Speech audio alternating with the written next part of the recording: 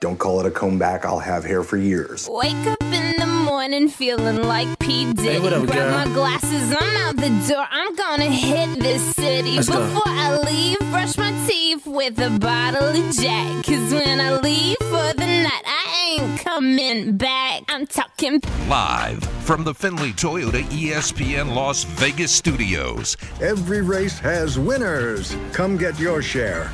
this is the Press Box. And it's neck and neck in the home stretch.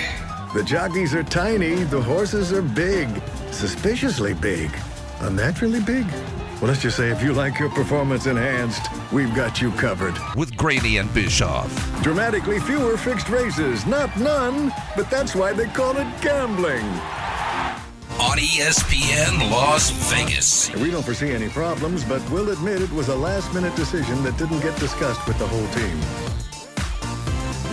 Hey, it's Friday on the Press Box. Ed, Tyler, and Jared back in action. Last day of the week. TGIF. You do sound excited. Yeah. Yes. Very excited. Very excited on a Friday. You know Fridays. Let's phone it in and get to on out of Saturday. here. We are doing a good show today. It's going to be a fun show. Great show, even.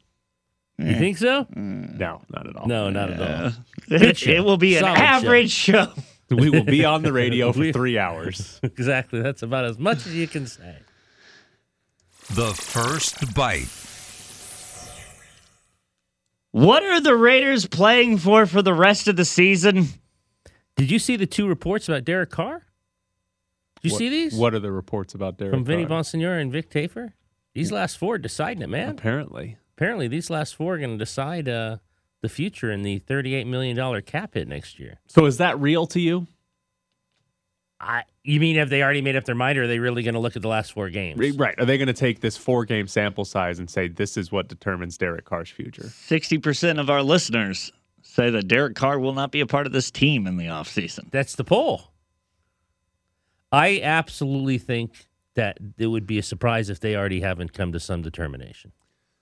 Here's the interesting part, and I know this is part of what Vic and Vinny wrote about. We're going to see the offense fully healthy outside of the offensive line, but whatever. We're going to see the offense. Who's on the offensive line. That's true. They're cutting them every day. We're going to see the skill positions healthy, and we haven't seen a lot of that this season. And sort of what Vic and Vinny alluded to when they wrote about this was that this is almost like a 4-game audition. Yeah. For the offense. And it's like, okay, even if you lose all of them, whatever, but because the defense is bad or something, but it's basically, all right, what does this offense look like? With everyone. And if it's really good, then hey, let's run it back. We ended up with 7, whatever they end up with. We ended up as a 7-win team, and injuries hurt us, and we lost one-score games, and we'll run it back, and we'll be good next year. But if they struggle on offense, then you almost have to blow it up. But it's just, to me, it would be very, very strange for a front office who has had Derek Carr for an entire season, could go back and look at what Derek Carr's been his entire career and base Derek Carr's future on 4 games. Yeah. 4 games that don't really matter. Don't really, exactly. I was just going to say, how much do they really matter? Right. This is not 4 games where, like, 4 playoff games, and this is Right. where you've already clinched something. Stars and are made. They're very important. This is 4 games that are going to be mostly irrelevant. And that would be very strange when you have a quarterback who's got 8.5 years of a body of work right now. And you would say, well, we'll decide if we want to bring you back based on the last 4 games of the season. We know what Derek Carr is. What happens the last 4 games doesn't really change who Derek Carr is as a quarterback. We've known who Carr is as a quarterback for a while. When they took over the team, they knew who Carr was. So to me, any idea that the last 4 is some sort of audition for Derek Carr seems like bad decision-making. It seems like a bad process if you're the front office to say it comes down to these 4 games to prove it. That seems stupid to me. Yeah, I think they have a good idea of what they want to do. Yeah. And I think if they don't, they haven't been paying attention. And like you said, I think it's kind of ridiculous that you would say we're going to make a determination on an almost $40 million cap hit with 4 games left. I do think it makes more sense for Darren Waller and Hunter Renfrow to look at these last 4 games because they'll be the first 4 games they'll play. What is Darren Waller at this point? Is he 30? Aces fan? 30-plus tight end who's hurt a lot? Darren Waller has the potential, and we've seen it. Darren Waller has the potential to be one of the, 3 or 4 best tight ends in the league. Darren Waller has the potential to give you an advantage at a position that is relatively weak in terms of consistent production. But it's been a couple of years since we've seen that. And Waller has had an injury since preseason. And they just gave him a contract extension. But I think it's a lot more fair to say, all right, what is Darren Waller showing us these last 4 games of the season? Is he one of those top 4 tight ends in the league, which could happen, or is he relatively ineffective? I think that makes more sense to possibly move on from. Also with Hunter Renfrow, he's not as old, so you'd expect Renfrow next year, oh, look, he's healthy. He's back to being a good slot receiver. But I think it makes a lot more sense for those 2 guys than it does for Carr, simply because we know who Carr is. Yeah.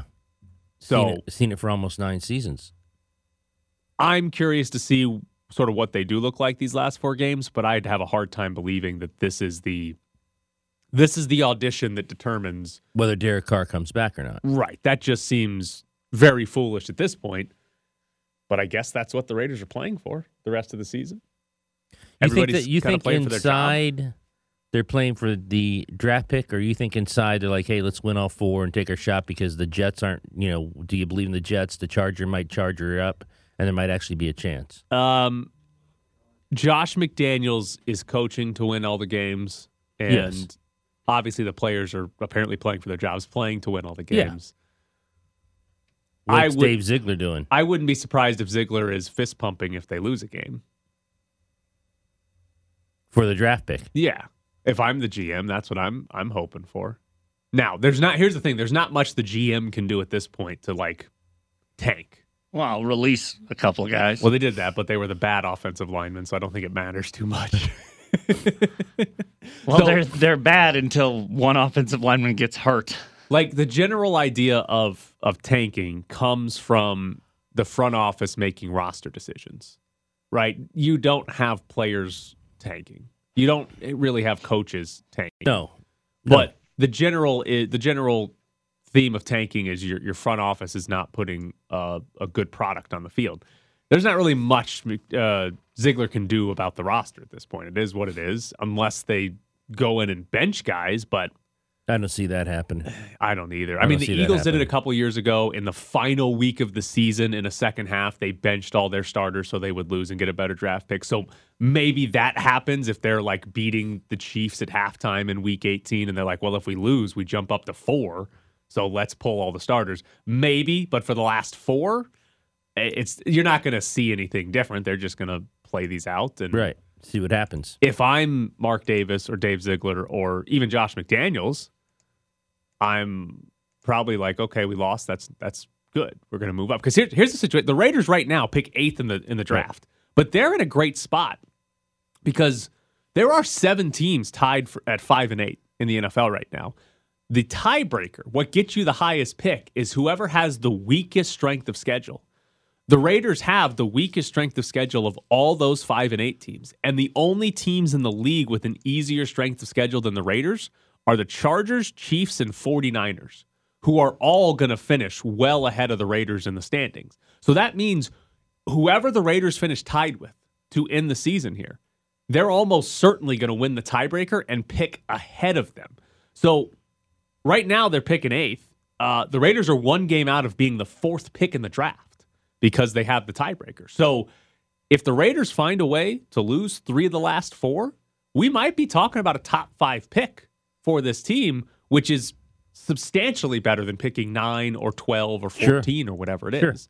So every loss from here on out is pretty critical if you care about draft position, which I think the Raiders should care about that because it's now about 2023. It's no longer, there's a 1% chance to make the playoffs, but it's about 2023. It's not about 2022. anymore.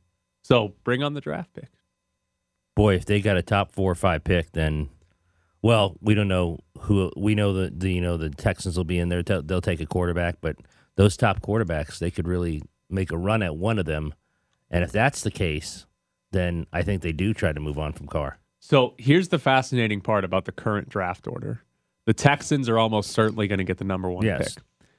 Quarterback. Denver traded their pick to Seattle. Is Seattle drafting a quarterback, or are they sticking with Geno Smith? Geno Smith with a big contract. Chicago's currently in the top 5. I don't think they're drafting a quarterback. The Rams pick is going to Detroit. Detroit might make the playoffs. Yeah. And Jared Goff has played well. They might talk themselves, just like Seattle, into keeping Goff. And then the Saints pick, who would be 5 right now, is going to Philly. They're not taking a quarterback. Definitely doesn't need a quarterback. 6 is Arizona at the moment. They just gave Kyler Murray. Yeah, they're not going to pick one. Then you get to 7 right now is Indy. I would venture to guess they would take one. No, they need to. They're trading for Derek Carr. Carson Wentz first, then Derek Carr. Oh, okay. Go back to Carson Wentz and then Derek Carr. They need an old guy. So, but you go through this. The team's currently ahead of the Raiders. There's only 2 on there, Houston and Indy, that you'd say for sure is taking a quarterback. Now, Seattle and Detroit might say, all right, Geno Smith, Jared Goff, we're taking one. Even if they decided we're going to have them sit, they still might take one there. But there's a real chance that the Raiders could pick 4 or 5. Hell, they could stay at 8 where they are right now. And still get one of them. And still get the 3rd best quarterback in the draft. So that's another part about the whole losing part and getting a higher pick. Like, because the teams right now the Raiders are tied with, Carolina, they'd probably take a top quarterback. Yep. I mean, they did draft Matt Rule in the 3rd round, but I doubt they'd hold off on a quarterback for that. Atlanta does have Desmond Ridder. Jacksonville does have Trevor Lawrence. And then Houston has another pick from Cleveland in there. So there's a couple of teams behind them that if the Raiders win too many games, could jump ahead of them and take a quarterback if the Raiders decide to do that. But I think the whole Derek Carr conversation is, to me, it's less about the last 4 games of the season and more about what can they do in the offseason at that position. Right. If they're able to draft the 2nd best quarterback in the draft, they should probably do that and move on from Carr. But if they're in a position where, all right, we're probably not getting one of the top 2 or 3 quarterbacks, then it becomes, well, who else is available? Well, then it becomes, who are your options beside him? Right. And who's the better, how can you replace him, and is the person as good as him? And the answer to that's probably going to be no. I agree. Maybe Lamar Jackson becomes available. I don't think he will, but that would be one. Outside of that, who else is going to come available that you'd be able to get? Like, I guess Tom Brady. That would be better than him. But you already have that picture for the paper. So it's just like, if they're in the top 5 or 6 or so, they might have a legitimate shot at one of the top 2 or 3 quarterbacks, and that might make the decision for them. If they're picking 9, 10, then you might not get one of those quarterbacks, and you look around and say, can we get Lamar Jackson? And if it's not him, who's the next best option? It might not be better than Derek Carr. Right. So I think it's less about these 4 games and more about what their options are in the offseason. But it'll be fascinating to see, because that's the thing about these last 4 games. If Derek Carr throws for 400 yards a game and 4 touchdowns a game, are they going to say, oh, we got him. He's a top 5 quarterback in the league. We finally unlocked him. After 9 seasons, we figured it out. Well, he needs more time in the offense. That's what we've always heard. I think they could say that. Man. I think they could actually say that. If he did what you just said and throws for 400 yards a game, a couple touchdowns a game, they could talk themselves into, because if he does that, they're going to win some. I mean, you'd expect they'd win some. Imagine if they did that loss. I mean, if they go 0-4 and he's averaging 400 yards a game, they've got bigger issues than we already know.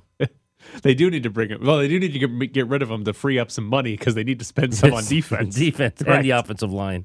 All right, coming up next, the Golden Knights. You're not going to believe this. They won another.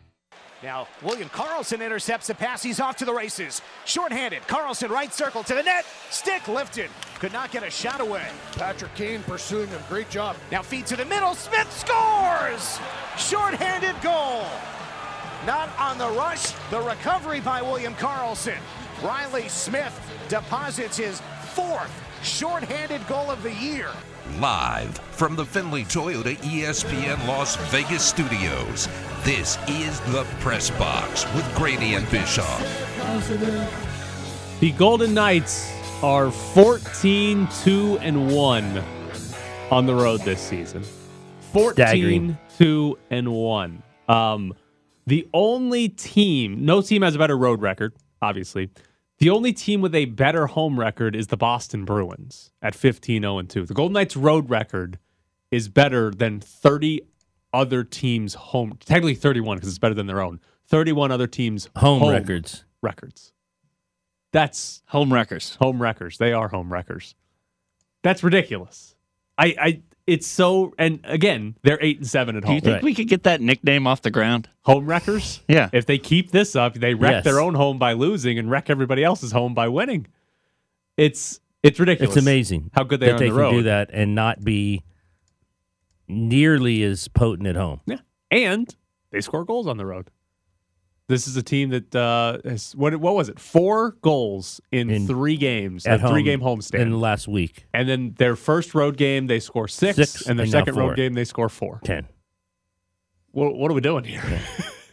Yeah. Right after they said, "Hey, we got to create more offense." What's wrong with Las Vegas? Do they not like it here? Is there something wrong with comfortable? Las Vegas? They at home? They're too comfortable when they get home? Too many other things to do? Too many other things on their mind? I have no idea. Because every team in the league would deal with that. It's true. Boston seems to be not too comfortable. They seem okay at home. It's crazy how much better they are on the road. And I still believe it's some like weird variance. And when we get to the end of the season, their home record's going to be better than their road record. Like they might end up with the best road record in the league because they're off to such a hot start. But I believe this is like that road record's pretty far ahead at this point. There's some weird variance here, and the Golden Knights are going to be. It's going to even itself out a lot more. The rest. Well, I think it'll even even itself out. It'd be. I don't know if it'd be surprising, but a tad bit if they had a better home record than road record, just because they're so far out in front right now on the road. But we're getting to a point where maybe that doesn't happen, and maybe it is more than variance, and we just don't really know why. You can't explain it. And if I'm Bruce Cassidy, I'm strongly considering putting everybody in a hotel when they come back home. We said that the other day. The MGM, right across the street. They're back home for, I think, 3 games before Christmas. Sorry, you guys don't get to see your family. Yeah. We'll give you a day off for Christmas, and then come You're on back in the hotel. Yeah, coming back to the hotel. And we're not staying on the Strip either. We're staying at... Siegel Suites. Yeah, that's right. Hold on, let me make sure that I didn't just make that joke about a sponsor. So it's crazy. The other part, Riley Smith scored his 4th shorthanded goal of the season. The Minnesota Wild have 6 as a team. They're the league leaders. The Golden Knights have 5 as a team. And then Riley Smith has 4. So it's pretty much the Minnesota Wild and Riley Smith are scoring. I think opponents would be getting used to Carlson and Smith breaking away and turning the puck over and breaking away. You would think that's would be something they would coach. Well, yes, on the scout, the pre-scout. Watch those two. The funniest part about the goal last night is Carlson's the one who had like a somewhat of a breakaway, right? There was a defenseman there, but it was somewhat of a breakaway. I guess it was a forward technically. And he gets like a weak shot on goal. And then the puck goes into the corner, and Carlson skates over and retrieves the rebound in the corner. And there are 2 Blackhawks that are over there in the corner, but they don't really do a lot to him. They kind of let him have the puck there, more of a, hey, we're on the power play. What are you about to do here? Right. But the fascinating part is Riley Smith just skated right into there the slot. There was no one with him. And no Blackhawks were like, oh. There was no one with him. No one covered him at all. It's like they didn't. It didn't even cross the Blackhawks' mind that William Karlsson would pass the puck to the middle of the ice to Riley Smith. Like it's not. It's like they thought, oh, he's just going to go to the corner and I don't know, kill time. Kill time because he's on the penalty kill. It didn't even cross their mind. Oh, that Riley Smith guy's standing right in front of our goalie. Right. Maybe we should go take care of him so he can't score. And William Karlsson's like, hey, that Riley Smith guy's standing right in front of the goalie. And there's nobody near him. Let me pass him the puck. It was like, what are we doing here? So, can Riley Smith score 8 shorthanded goals this season? I'm not going to say no because, like I said, and Jared was saying, I don't know if people watch film. I don't know if they are keen to the fact that these two guys are incredible on the penalty kill, so I'm not going to put it past them. 8's a lot, though. It is. That'd be doubling what he already has. 8's a lot. I mean, a lot of things have to happen for shorthanded goals, as you know. But I mean, I'm going to say no on 8. So the they NHL, need a penalty. The NHL record. The NHL record is Mario Lemieux. Back in 88-89, he scored 13 shorthanded goals. But I believe that's before goalies knew they could go down to the ice to stop pucks. I believe they just stayed on their feet. The last player. Wow. Okay. So in the last 2 decades, 8 is the most by Martin St. Louis in 2003-2004. So in, I'll say modern hockey and completely throw the 80s into the past. In modern hockey, 8 is the most we've seen. So you'd have to double his total. In 2 decades. I think 8's hard. It is. We might do it. This but is he's fast. How bad for goalies? Like, seriously, the Martin St. Louis, his 8 is 23rd. How bad? All time? And everybody ahead of him is like from the 80s, the 70s. There's a couple. All time. There's a couple in the 90s. Yeah, all time. I guess technically he's tied. But, like, how bad were goalies back then? We got guys. Well, they didn't wear helmets. In the 80s, they did. I think you could be grandfathered in. I don't think you want to be grandfathered into That's one of the things I don't want to be grandfathered into with not wearing a helmet in hockey. Active players, the most is Jordan Staal scored 7 back in 2006, 2007. So basically, nobody scores shorthanded goals anymore, is what I'm telling you. Because goalies figured out they can stop the puck instead of, what did they try to kick it like a soccer goalie in the past? So that's possible there. Also, Phil Kessel scored. Yes, he did. And his sister scored. Yes, within like seconds of each other, apparently. I'm going to totally discredit Phil Kessel's goal. Why wouldn't you? He completely missed. I mean, he got it in the... No, he did not. He missed on the shot, and the defenseman's skate kicked it into the net. He wide open net, puck Still on counts. a stick. It does. Completely missed. If there had not been a defenseman there, Phil Kessel doesn't score. I hope he scores like... No, it wouldn't even been saved. 10 more goals the exact same way so that Tyler's like... I guess you got to keep him in the lineup because the other team will kick the puck in. Well, here's the interesting part. Paul Cotter got hurt last night. Paul Cotter got lit up and left the game. And we saw Phil Kessel played over 3 minutes on the top line. They broke it up. Kessel played 325, Carrier played 212, and Riley Smith played 207. So they mixed up without Paul Cotter, who played with Stone and Stevenson. Eichel's out. If Paul Cotter's out, maybe it's Phil Kessel time playing on that top line. Maybe they go to Will Carrier. Maybe they break up the line significantly and go to Riley Smith. But it might finally be time that Phil Kessel gets to play on the top line, and it might finally be time that he produces because he's playing with better players. Right. Or Bruce Cassidy says, I can't have him on my most important line.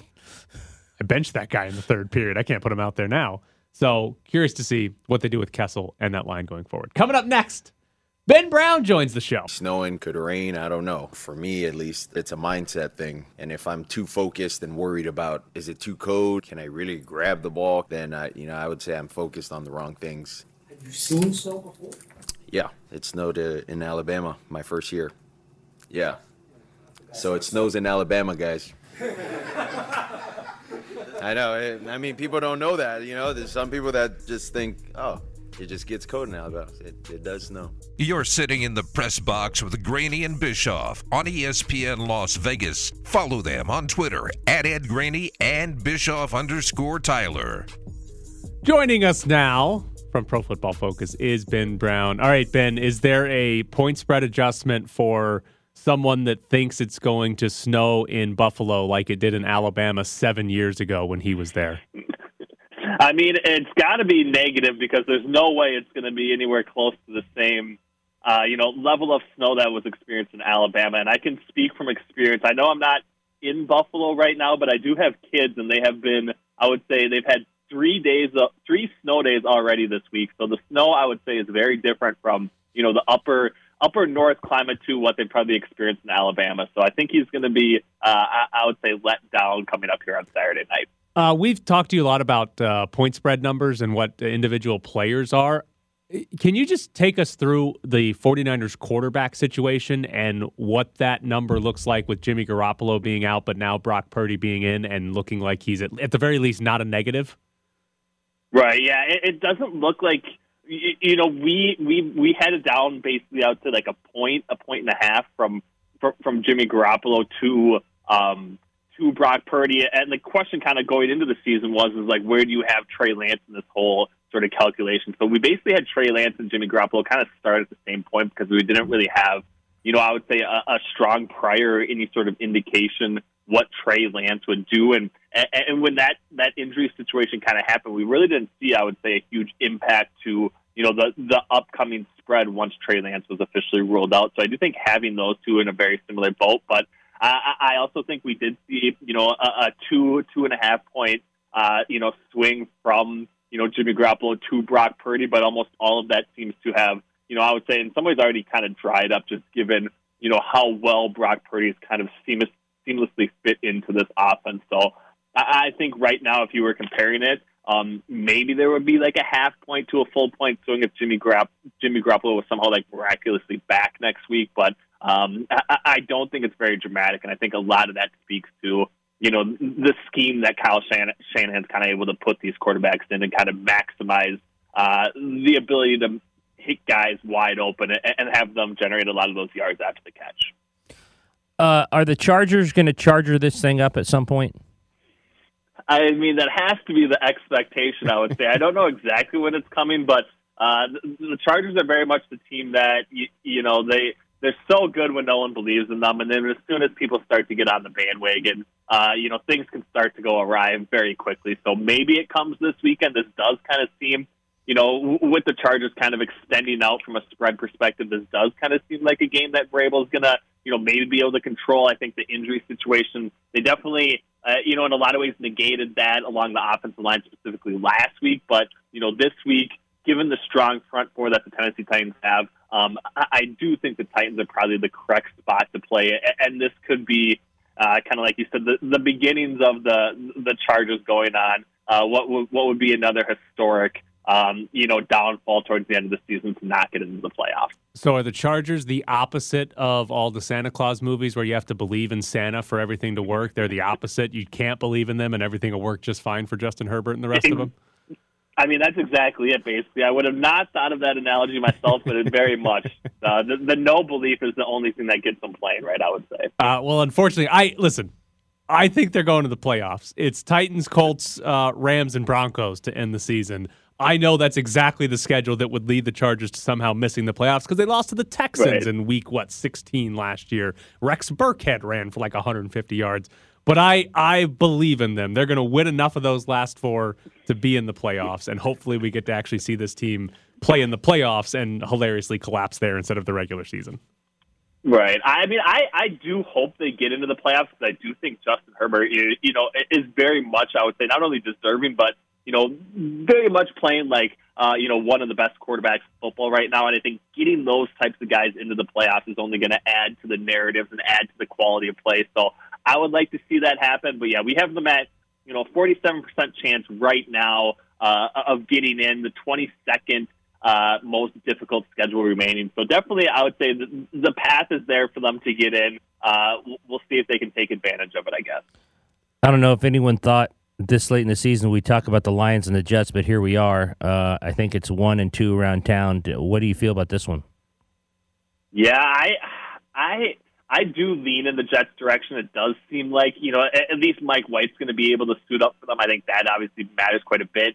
The question for me is, where Quinnen Williams falls. And I think, early on in the week, we haven't gotten anything substantial outside of that. But, Robert Sloss said he was 50-50 chance of playing. I am very worried about the Jets' run defense if he's not able to go, and I do think that that's a spot where, the Lions are very much going to try and maximize those things. They have been really good from a passing offensive perspective, but getting DeAndre Swift back in the fold now, getting, Jamal Williams continuing to kind of run and pressure the interior of that defense, that's where the Detroit Lions, I think, could potentially win this game. But I think with Quinnen Williams back in the fold, the Jets are very much the clear clear and better team, way better defensively. And I do think they have the pieces to probably compete with them on offense as well. So at -1.5, I think the hype has gotten just a little bit too real for the Lions right now. So give me the Jets. I'm a believer in the Jets, and I do think that they're probably going to handle it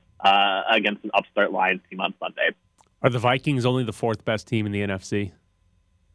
I mean, they might not even be the fourth best team in the NFC. I don't know. I mean, everyone's low on them. I'm probably higher on them than I would say almost anybody else right now. But yeah, I mean, I would say there's a very clear tier of NFC teams at the top, and the Vikings very much aren't one of those teams. So yeah, they're probably better than Tampa Bay, and then the questions that are going to get in, at the remaining seeds for the NFC playoff race. But I think they are probably closer, in a lot of ways, to Tampa Bay right now than they are to a team like the Dallas Cowboys, 49ers, or Eagles, from my perspective.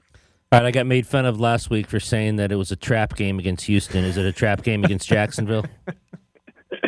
They're all trap games at this point.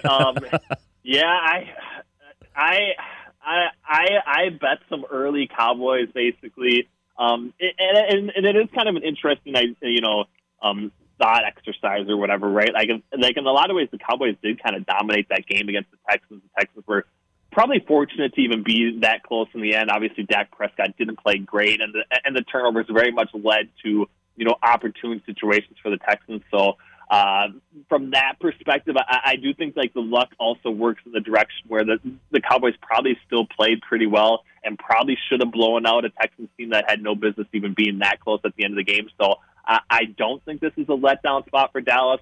The spread has definitely moved in Jacksonville's direction. I think a lot of that is how well Trevor Lawrence has been playing over the past few weeks stretch. But if any defense is going to give him fits outside of San Francisco, it's definitely going to be Dallas. And I think they match up quite well against Jacksonville this week. So I expect Dallas to handle business. I think they probably win by at least a touchdown here. All right, Ben, before we let you go, do you have any bets on the World Cup final on Sunday? Well, I heard some rumors that there was some illness going around the France roster or something like that this morning. So I did bet a little bit of Argentina. Pure public play, I'm sure, is what's going to happen. But I think Messi, kind of. I don't know if this is going to be the end of his career or not. I'm not at all up to speed on that, but I think he goes out on top here, and I do think Argentina ends up winning. So that's the side I'm playing. What do you guys got? I'm interested in hearing if you got any viable angles for me to bet on here. Well, I'll tell you your angle about being sick. The Netherlands apparently had the flu before they played the United States, and they beat us 3-1. So that did not help the United States at all against the Dutch. Right. I think France wins because easily it's soccer, so easily could be 1-0. But I think France wins because I think they're significantly better than Argentina. Although I would love to see Messi win it. I'm all over Germany, which was my pick originally to win the World Cup, and they didn't get out of the group stage. So yes, I'll stick with them. He is Ben Brown from Pro Football Focus. Ben, as always, we appreciate it. Thanks, Ben. Thanks, guys. Have a great show. By the way, Ed, we yelled at you about the trap game because you said it after the game was over. Oh, well, I think this week's a trap game. You didn't tell us before. I'm worried about the Cowboys. It's a trap game. Then we would have given you credit. Yeah. But you waited until like Monday, and you're like, I knew it was a trap game. Give me credit. Why didn't you tell us? Give me credit this week. I think it's a trap game. Yes, if they lose or win a close game against the Jags, we will give you credit next week. All right. We've got Dollar Loan Center Friday Football Frenzy. We're going to give you 3 NFL games. If you can correctly pick the winner, you'll win $300 this week. We have not had a winner in a couple of weeks, so it's rolled over, and we're up to $300. It's Friday Football Frenzy thanks to Dollar Loan Center. $300 on the line. We'll take caller number 6 right now. It's 702-364-1100. Caller 6 at 702-364-1100. You'll have a shot at $300. I'm just trying to do my part in terms of where we're at now in the season. So definitely not, all praise to Brock and what Brock's done. Those guys, they deserve all the credit. So I appreciate those guys. They fake it to him left. They fake McCaffrey right. They throw to Kittle over the middle. 5, touchdown! San Francisco! He looks right, comes left, throws down the sideline, wide open, George Kittle! 30, 20, cuts inside 10, cuts inside again! Touchdown! San Francisco! My mindset was, man, I'm coming into this place to play and to start, and so that was that. We're back to the Press Box Morning Show with Ed Graney and Tyler Bischoff. It is Friday Football Frenzy, sponsored by Dollar Loan Center, offering signature loans up to $5,000. Stop by one of their 34 locations in Las Vegas and Henderson. We've got $300 up for grabs, and we've got Steven on the phone. All right, Steven, your first game, Ravens at Browns. I'm going to go with Browns on this one. All right. The Patriots at Raiders. This game has been circled all year long. This is not a trap game. I'm going with the Raiders. And your final one. Ed's trap game, the Cowboys at the Jags. This is not a trap game also. I'm going with... wait, what are the teams? Cowboys at Jags. I'm going to go with the Cowboys. All right, so Browns, Raiders, Cowboys. If all three win, Steven, you're taking home $300 thanks to Dollar Loan Center. Steven. Good luck, Steven. Let's do it, guys. Good luck, buddy. So there's Steven again. Browns, Raiders, and Cowboys. If all three win, Steven's taking home $300. If not, that will roll over, and we will have $400 to give away next week. Who would the Patriots and Raiders be a trap for? I guess the Patriots. Not the Raiders. They're 5-8. Who would they be trapping? They're draft. I mean, we'll get to scorigami. Should I go with another tie for the scorigami? Yes. I think it's a trap game for the Raiders draft pick because McDaniels is going to be fired up to beat Belichick, but in reality, they shouldn't want to beat Belichick. Right. They should want to get the highest draft. Meanwhile, I don't think it can be a trap game for the Patriots. I mean, they're still in the running for something, and they're not playing the 1-10 Raiders. The Raiders are 5-8, so we'll see there. But Steven, if he doesn't win, we'll have $400 to give away for next week. The Thursday night game, Niners beat the Seahawks 21-13. Bill Belichick is 18-19 all time against his former assistant coaches and players, and they normally suck, don't they? Yeah. Mike Vrabel's like the big exception to that entire rule. I mean, did Matt Patricia beat? I don't think so. Did Matt Patricia beat anybody in Detroit? Yeah, who did he beat? The Niners beat the Seahawks 21-13. I got it. Losses to Matt Patricia, Mike Vrabel twice, Brian Flores 4 times, Romeo Crennel, and Kevin O'Connell. Who is Kevin O'Connell? Kevin O'Connell. I feel like that's an actor from the 90s. Google Kevin O'Connell. It does sound like an actor's name you made up to try to trick me into thinking somebody was in a movie. Brock Purdy yesterday. He broke 200 yards. 17-26, 2 touchdowns, no turnovers. He is. Are you impressed by Brock Purdy? He's the degenerates pick for rookie offensive player of the year. Degenerate Danny is all on board Brock Purdy, although he hasn't bet Brock Purdy yet. Oh, the Vikings coach. Yes, I'm an good idiot. Job, Jared. That was good suspense for everybody. Is Brock Purdy impressive? Yeah, I mean, for a guy who probably didn't think he was playing at all, wasn't going to think a minute of playing all year, he's not. I don't think he's played poorly. He's all banged up. Tough kid, Iowa State. Come on. Our Iowa State kids. Yes. Yeah, middle of the country tough kid. I would phrase it this way. He had to haul corn uphill both ways. Exactly. Brock Purdy is impressive because of what he hasn't done. Which is turn the ball over. Just suck. Brock Purdy has not sucked so far. Brock Purdy, by the way, is from Arizona. He is not a corn-fed kid. He has not sucked. It's hot out there, man. He has not made mistakes. He has made a few good throws, but like last night, we played the audio of it, the George Kittle touchdown pass. That's like playground play design where he fakes a swing pass to the left, fakes a swing pass to the right, trying to get the linebackers as confused as possible, and then George Kittle's just standing like 10 yards down the field with nobody around him, and he hits him. And like that's hey, your offensive line's going to protect. The coach drew up this fun play. All you got to do is fake it a couple times, and then Kittle. is going to be wide open. The second touchdown pass to Kittle, I don't know exactly what the play design was. The Seahawks did not cover George Kittle.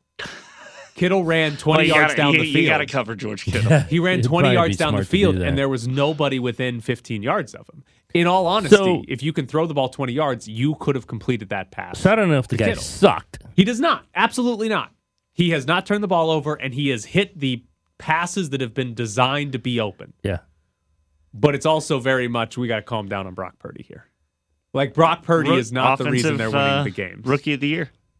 Brock Purdy is not any part of the reason they're winning these games. No, I hate to admit it, they've got a better defense than Dallas. Oh, they've got the best defense in the league, I think. Well, that has a lot more to do with it than Brock Purdy. Last night, the Seattle Seahawks were a third down stop away from being able to go down and tie this game in the final 2 minutes because the 49ers offense could only put up 21 points. Right. The 49ers dominated that game, and it still ended up as a one-possession game because the offense wasn't good enough. It's because Brock Purdy is just a guy who's playing quarterback, which might be enough for the 49ers because everything else on that team is phenomenal. But he's just a guy. And as long as he doesn't make mistakes, the 49ers have a chance. The 49ers going to be playing for something when they get here? Seeding? Yes, almost guaranteed they will be because they're a half game behind the Vikings. They'll show up with something to play for. Oh, yeah, especially with 2 weeks to go. They're a half game behind the Vikings right now for the 2 seed. In the NFC. They can technically catch the Eagles, but they're going to need, I think, 2, maybe 3 losses. I'd have to see exactly what the tiebreaker is. Happen. Yeah, so they could technically get the 1 seed, but they'll almost certainly be playing for the 2 seed with Minnesota. But here's again, we're still not to the end of the season. We don't know exactly what seeding will be, and there could be upsets in the playoffs. But the most likely outcome of the NFC side of the bracket is Dallas goes to Philly and Minnesota and San Francisco play each other. The 49ers are going to be in the NFC Championship game.